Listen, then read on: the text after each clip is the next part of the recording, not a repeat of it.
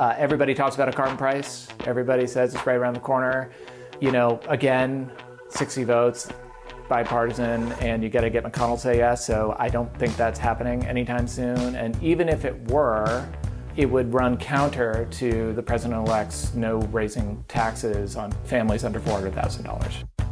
Welcome to Energy 360, the podcast from the Energy Security and Climate Change Program at CSIS. I'm your host, Lisa Hyland. This is part 2 of our post-election analysis and what it might all mean for energy and climate policy. Our guests this week are Kevin Book with Clearview Energy Partners, Kyle Danish with Van Ness Feldman, John Larson with the Rhodium Group. They joined Sarah Ladislaw here in the Energy Program to talk about their outlooks under a Biden administration. In this part 2, John and Sarah kick it off with a list of what we might see or not see on the legislative front. I'll turn it over to them now.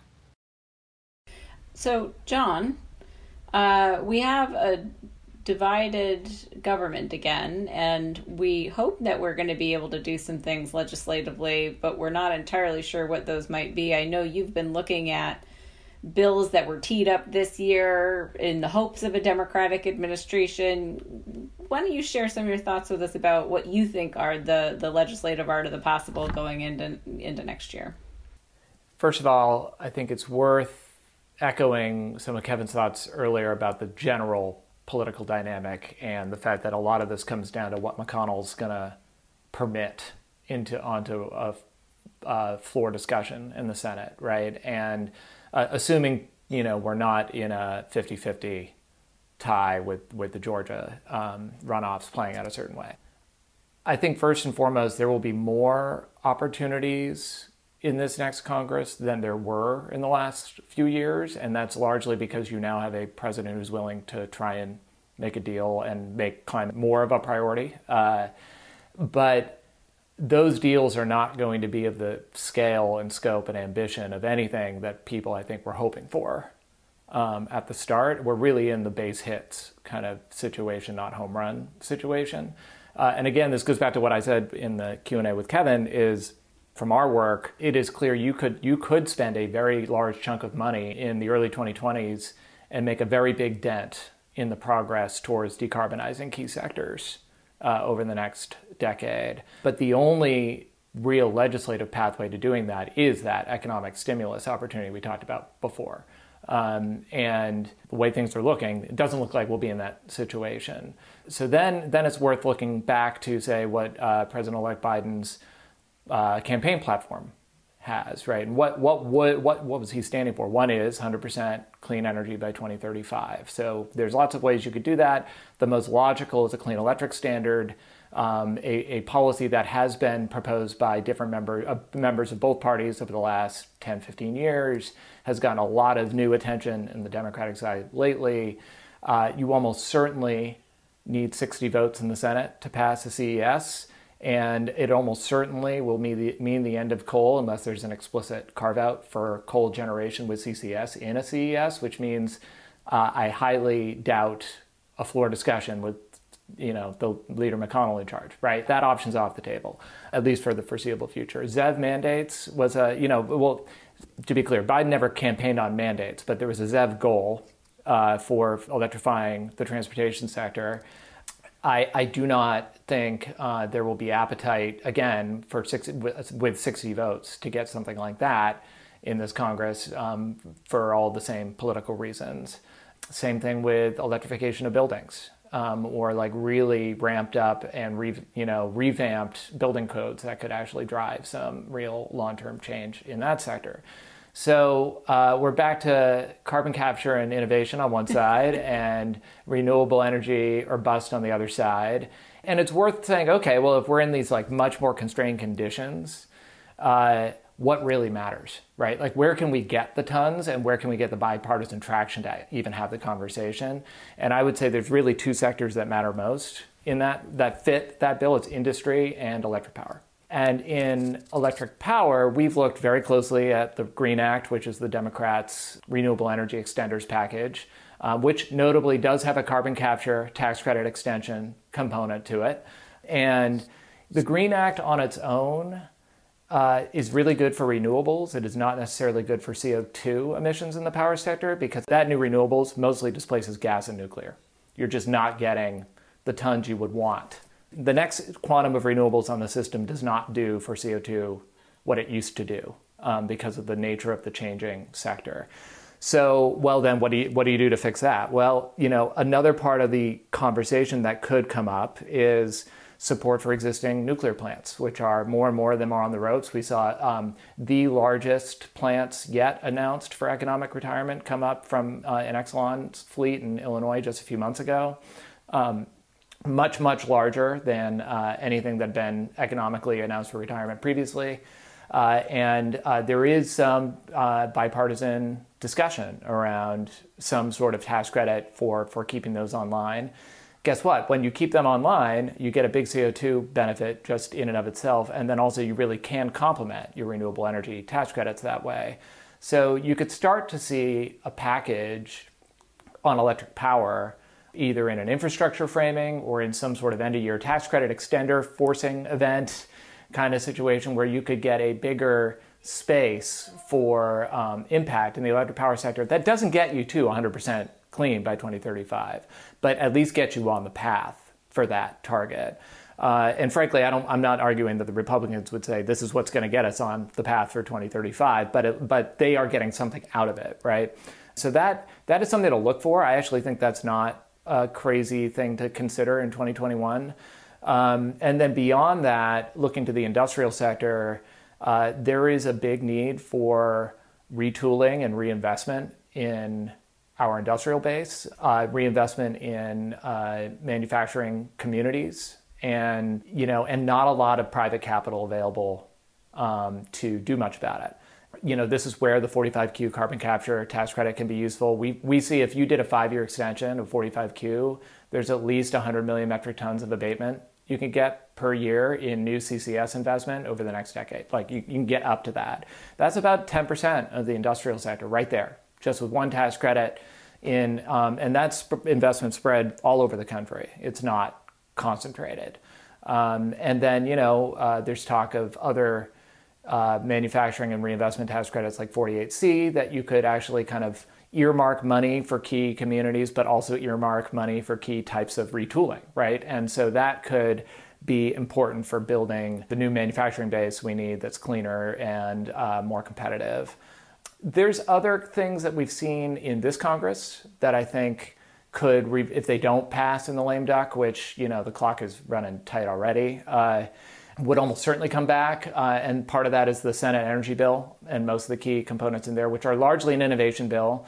But they got over the HFC impasse, which would essentially, without ratifying the Kigali amendments, would essentially put in place the administrative capability to ratchet down hydrofluorocarbons in America.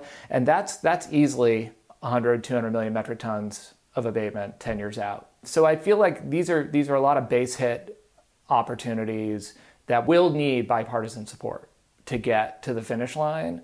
But I think are fully doable. And I could go down the list into kind of the next tier of things, but again, focusing on the things that could have the biggest emissions impact in the next decade. Those are the few. It is worth saying, everybody talks about a carbon price. Everybody says it's right around the corner. Again, 60 votes, bipartisan, and you got to get McConnell to say yes. So I don't think that's happening anytime soon. And even if it were, it would run counter to the president-elect's no raising taxes on families under $400,000 in income. So I just don't see that playing out anytime soon either. So it's all about base hits. Well, so most of what you said I found fascinating, and I have lots of questions. I want to ask you about hydrogen, but maybe I'll hold off on that because you mentioned carbon tax and you said no, and it's pretty clear no is for sure what we're going to see right now. But there's a foreseen event that seems like it's coming. We've been talking about it a lot at Clearview, which is that the Europeans seem like they're going to put a border adjustment in place. And one way or another, that's going to affect exporters of everything, not just energy goods. Do you see appetite, maybe not in the first 2 years, but maybe 2023, 2024, when the carbon border adjustment mechanism is alive and kicking, does Congress say maybe now's the time for a price on carbon, or does your no price future look the same? I think if McConnell's not the leader in 2023, then you have, or any coal state senator, frankly, is in charge, then maybe you have a conversation. I mean, I don't know. There's the flip side of the carbon price thing, which is if you have enough revenue, then maybe you can buy off the few folks you need to get to yes, right? Like if you can always funnel money to different places. And but I don't know. With the border tax adjustment, that has been the theory of change for including a border tax adjustment in an American carbon price to force other countries to change. But I've never actually heard an elected member of Congress say that a border tax somewhere else is going to change their behavior here. But I agree that it's definitely a forcing event. Like, it'll be interesting to see how it plays out. Well, there is only one historical precedent I can point to. It's long and lengthy and still going on. The Airbus-Boeing fight led to an extraterritorial income tax fight in 2004. Europe was taxing our manufactured goods at 5%, raising 1% a month, starting in March of 2004, and by October we changed our tax laws, which is to say that there's a thesis we operate with, that it wouldn't be for the climate but for the commerce, that Republicans could find their way to this fee. It might not be a behavior-changing price on carbon, it might be more of a revenue-raising and market-opening price on carbon, but it might be a price nonetheless. But Kevin, doesn't it seems like the revenue raising part of it might be the more likely forcing function here, right? If we're sort of emptying the coffers to save the economy, wouldn't that be a more likely forcing function for doing a carbon price rather than succumbing to the Europeans and their trade pressure? That seems like that would be anathema to many Republicans. What do you think of the need for revenue as a forcing function? I mean, I like freedom fries with ketchup as much as anyone. But the issue is re-election and the impacts in districts. It's not a question of who's doing what to whom, but whether or not you can get re-elected. So in 2024, just like in 2004, there'll be vulnerable members from districts who are willing to talk and senators from at-risk states, which make it an issue. The forcing side of the revenue story assumes that modern monetary theory hasn't died its horrible inflationary death yet. Right. And I think that might be a good assumption, at least if Jay Powell is going to go asymmetrical and start forcing things, that's different, but he's symmetrical now. He'll go above a 2% inflation rate for as long as he needs to, because central banks are no longer independent. So welcome to the COVID fight. So I think that fiscal rectitude may be wielded as a cudgel before it's actually adopted as a doctrine that justifies this. I think that's a fair assessment. Could we go back to the border carbon adjustment for a moment? Because I've been intrigued to see some, I don't know, let's say Republican policy voices. These are like committee staff level people talking about doing a U.S. border carbon adjustment on account of our industries just being more efficient and emissions light relative to other countries. So border tax adjustment without a tax. Does this group see that as a viable pathway? I'm a little puzzled by that one. Maybe you need to understand it better. I have heard this from a few folks now inside the Beltway, and I mean, I'm not the WTO pro here, but it does seem like when you put a border tax at the border on something when you're not taxing your home industry, that just doesn't seem to compute.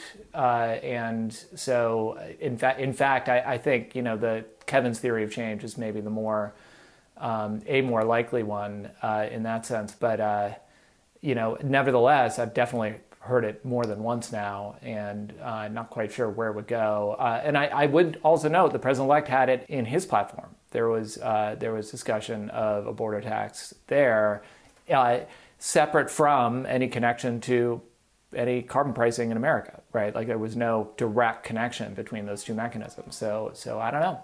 So are we going to still have a WTO? I think so. I was to say that seems, these Bretton Woods institutions, they're so yesterday. Why do we have to, uphold all these sort of ancient laws? I'm being facetious, but it does seem like we're in sort of a new day. on trade law and trade institutions. So I wonder whether there's just a willingness to sort of blow past that, or just welcome the fight if there's going to be a fight. I guess for that reason, it seems to me it's more likely if the Europeans were to impose border tax adjustments, you just see not necessarily the adoption of a carbon price, but just an effort to adopt countervailing border carbon adjustments, even without a carbon policy to go along with it. Sort of like, oh, you want to have a trade fight? We'll have a trade fight. But I admit to being in a very speculative zone at this point.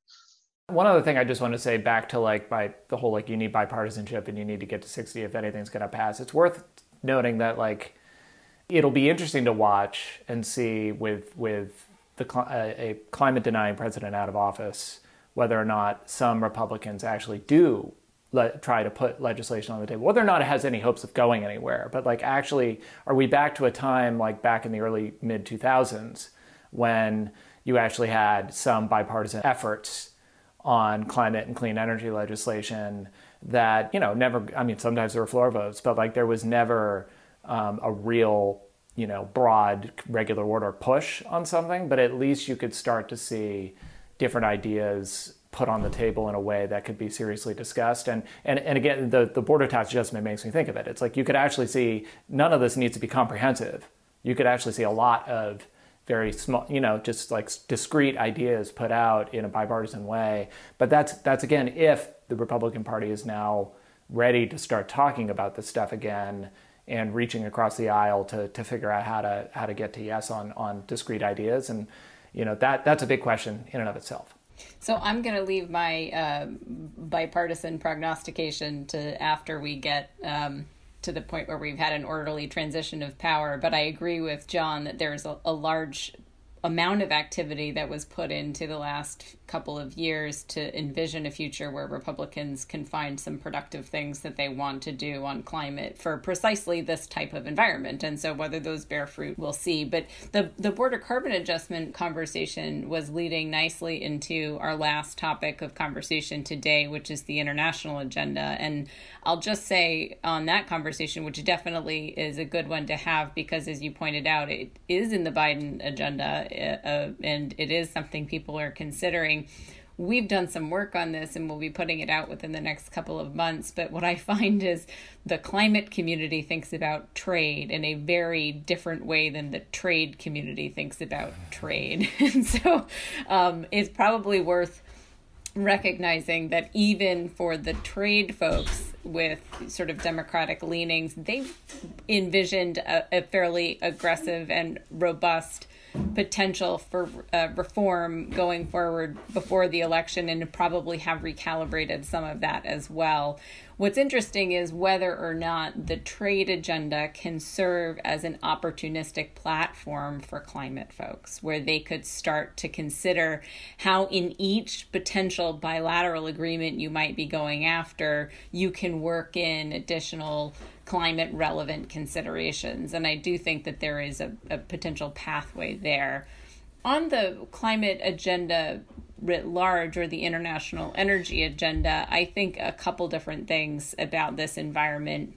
One, there is such an agreed upon focus within the Biden administration and Democrats more broadly that their ingoing goal for international climate in particular is that they have to reconstitute their credibility in a global conversation. And so they start with rejoining Paris, which we had pulled out of. Getting back into that agreement is going to be much easier than being credible in that conversation, which requires a new nationally determined contribution that, is probably more ambitious than the last one than you got. And this is a bad outcome for that reality, right? The idea that you have to find ways of delivering more, and you're kind of hamstrung in your ability to do that in a more convincing way than you did under the Obama administration. In fact, it may be a slightly less convincing way that you're able to rejoin that conversation. So I think it charts a somewhat difficult path for the Biden administration in terms of international climate dynamics. The only thing I would also say is there is relatively less thinking about how the international climate conversation will be different this time relative to how it was in the Paris timeframe. You know, we've moved from introductory climate geopolitics, which is get a big agreement and have everybody pledge something, to have everybody deliver on what they pledged in some sort of convincing way. And that's just a fundamentally different kind of foreign policy. It is a fundamentally different kind of engagement, I think, than much of what has been taking place over the last, several years. And so the question for me is going to be how inventive a new cast of Biden folks can be in terms of the way that they think about crafting new initiatives and new alliances. We have a very troubled relationship with China. It is not likely to get easier under a Biden administration. How do we not have a, fairly pedestrian approach to thinking about U.S.-China bilateral collaboration on climate, and instead be thinking about how you can use cooperation, vis-a-vis other countries to bring about changes in the system that are actually really good for emissions reduction. And I think that that's going to require some big initiatives that have yet to be defined by the Biden administration and are probably going to have to be informed by what they think they can deliver domestically and, quite frankly, what different countries put on the table in terms of opportunities for engagement and for advancing this agenda. Everything else writ large, though, I would say on the sanctions and the trade side of things will probably be more predictable and methodical, looking a little bit more like what we typically think of as foreign policy. But I don't know that it would necessarily be completely different from what we saw under the Trump administration in terms of tone, in terms of the willingness to use sanctions for foreign policy, in terms of rethinking trade and how much it does or does not benefit the American people. Those things tend to be on sort of a longer historical glide path as far as my analysis goes. So when you look out at what happened just recently in France, there was a company that was going to buy U.S. LNG, and then they decided that they would not because the French government, which owned a share of that company, said that our natural gas was not climate compatible. That we don't even have a border adjustment mechanism in place right now, nor is even a methane strategy in place in Europe. And Europe is already fighting a carbon trade war against U.S. energy. So how does that fit into sort of this restitution and resumption scenario where things normalize? It seems like maybe the cork is off the bottle and the carbon trade war is already underway. Yeah, I think you're right. But I guess I would see that as a continuation of the glide path, which is we've not found ways of neatly adjudicating rules on a whole range of things, climate being one of them, trade being another. We're sort of operating outside the system of sort of economics and law that we've set about in both of those realms. And so what happens is it becomes an activist's game, right? If you can find an entry point in your ability to hold something up in a way that sends a message, it didn't change law, didn't change economics, probably didn't even change emissions values, but it did change perception and sentiment. And that is likely going to be, and quite frankly, in my view, has been this way since Keystone XL. That is going to be the way in which a lot of these increments move forward in terms of battling for low carbon versus high carbon trade in goods. And I struggle to see all of the different ways in which it could permeate, right? So if you think about what happened after France made that decision, people said, well, where could that happen next? How does a data point turn into a trend, to quote you, Kevin? How does that happen in this case? And I guess the point is it doesn't necessarily have to. It's just like the regulatory signal we were talking about before. If it happens in enough different ways in enough different places, then it kind of becomes de facto what people interpret as some sort of signal. The challenge for a Biden administration, or the challenge for folks that are looking to turn those types of signals into some sort of concrete rules of the game is that it's very hard to do that. It's been very hard to translate these things into some guiding rules for people who are seeking to make investment in the energy sector. And I'm not convinced it's going to get much easier. It may in the realm of what Kevin was talking about on, thinking about how banks disclose and think about risk, because they can operate outside of that system for a little bit. But I still think that's going to be quite difficult. Well, I won't challenge you on this. I mean, the French regulate their language, their rule-following culture, but to have them be activists seizing opportunities seems part and parcel for the world we live in. The political side of this, though, to tie the world at large back to the world of Biden, is that he's just won Pennsylvania, and as we are finalizing this podcast, by about the same margin that Trump appears to have, some 45,000 votes or so. And it's very likely a place where things like gas exports are going to matter. So I'm not sure that this is an area where it's as unalloyed clear that things can just pop up all over the place. It could get very complex for the new administration, it seems, pretty soon. Agreed. John?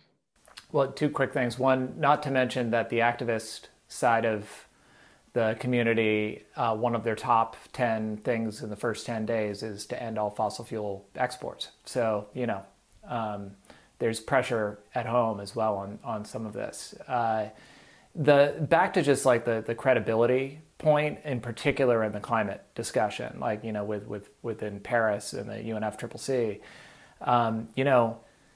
getting a $2 trillion spending bill in the first year and then being able to count that would have gone a long way to leading to a more ambition generally, but also the international community feeling like that ambition could be credibly followed through on. And I just want to point out that this is another area now that's become much more murky because of the divided government outcome, where not that the spending was a bank shot and a done deal by any means, but without that major infusion of green investment and back to the uncertainty we've just talked about on both the regulatory and legislative side, I think the State Department's going to have to come out with a statement in its next communication to the UNFCCC saying here's where we are and here's where we think we can be going, and it'll be really interesting to see how they craft that given all the things we've discussed today. Kyle?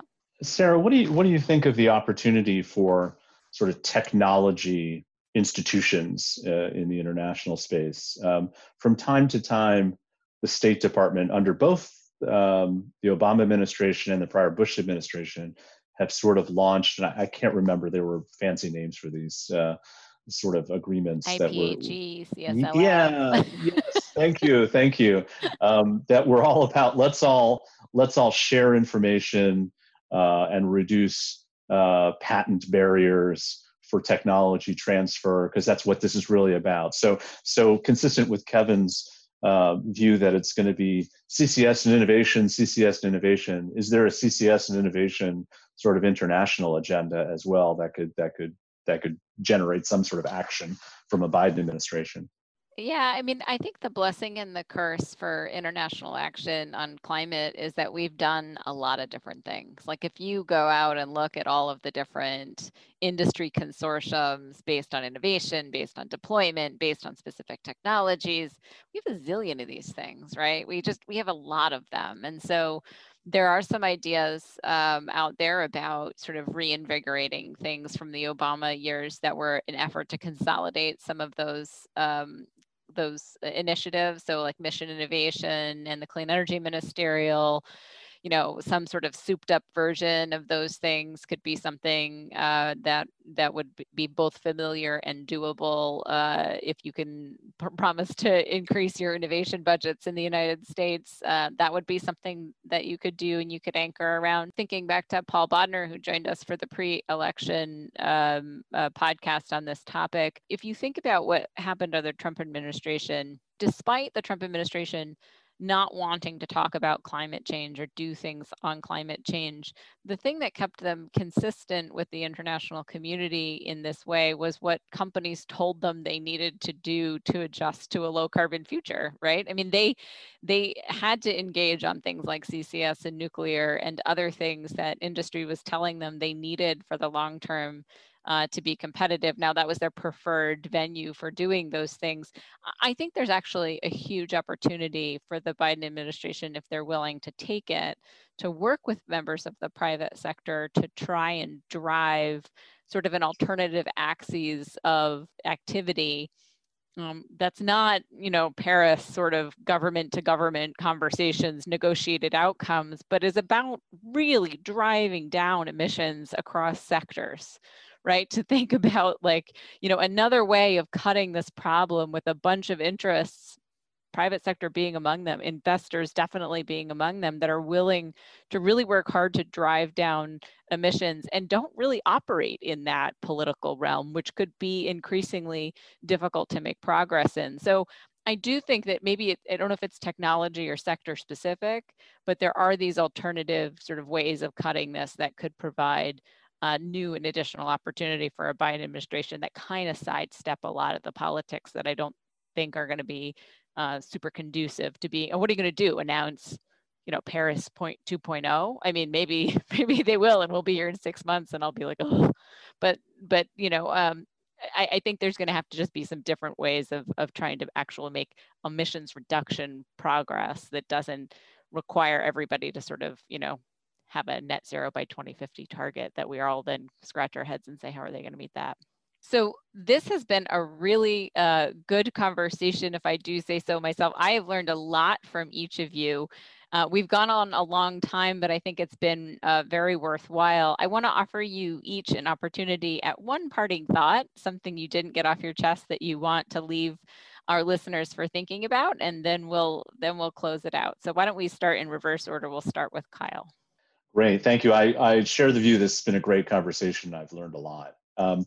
So one thing to get off my chest that's sort of been in the back of my head throughout all parts of this conversation, when we've been talking about what's in the realm of the politically possible, and you think some ways we're sort of back in a situation much like the Obama administration had with the divided Congress and trying to make the most of it.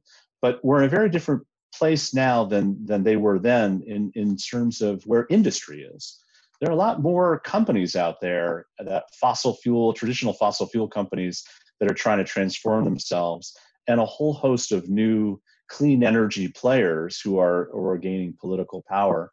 I wonder whether we've sufficiently sort of calculated their ability to influence policy and how they're going to react to this political setting. I think that's yet to be seen. Okay, Kyle, how about Kevin? I would say that the next few months are probably going to set the tone for the next few years. And it would not look like it's going well right now. Cooperation and progress in Washington are not obviously at a high point. One can be optimistic, but I think probably realistic is better. The question would be what changes things. There's a lot of things outside the energy realm that can change the tone. International crises usually do. The pandemic doesn't seem to have done. But as much as we've started with the expectation that we have a divided government, divided country, divisions within the Democratic Party, I don't think we should entirely rule out the innate capability with which politicians, especially in our country, can adopt new stances in new circumstances. And so there's more flexibility out there, possibly than we realize. I don't know what it would take if a pandemic wouldn't do it, but I can't rule out that it could still happen. Well, that's pseudo-optimistic. I'll take that. All right, John. Maybe just to build on both Kevin and Kyle's comments, I think, if there's going to be opportunities and there's going to be space, it's going to in part materialize by being more inclusive in what solutions look like rather than exclusive. And we have different camps within the Democratic Party and in the Republican Party and in the activist base that are, if it doesn't have my favorite thing, then it doesn't matter. Or if it has the thing I really hate, then nothing matters. And I think if that's the stance going in, to 2021, we're going to have a lot less creativity and a lot less opportunities. But if folks are at least open to considering, so long as we're getting emission reductions, as long as tons are happening, or removal, we didn't even get into that, but you could see that as part of this discussion as well. As long as that kind of progress is the progress people are driving towards, then perhaps we can have more could be possible than we're thinking of. That's great. Well, thank you guys for all your thoughts and for spending time doing this podcast. I know we'll have a lot to talk about on each of these issues over the coming months, and look forward to including you in future discussions. So thank you for joining us. Thanks for having us. Thanks. Thank you. Thanks to Sarah, John, Kyle, and Kevin for their insights. Be sure to follow their work for more updates on the elections. As always, you can find more episodes of Energy 360 wherever you listen to podcasts. You can find us at csis.org or follow us on Twitter at CSIS Energy. Thanks for listening.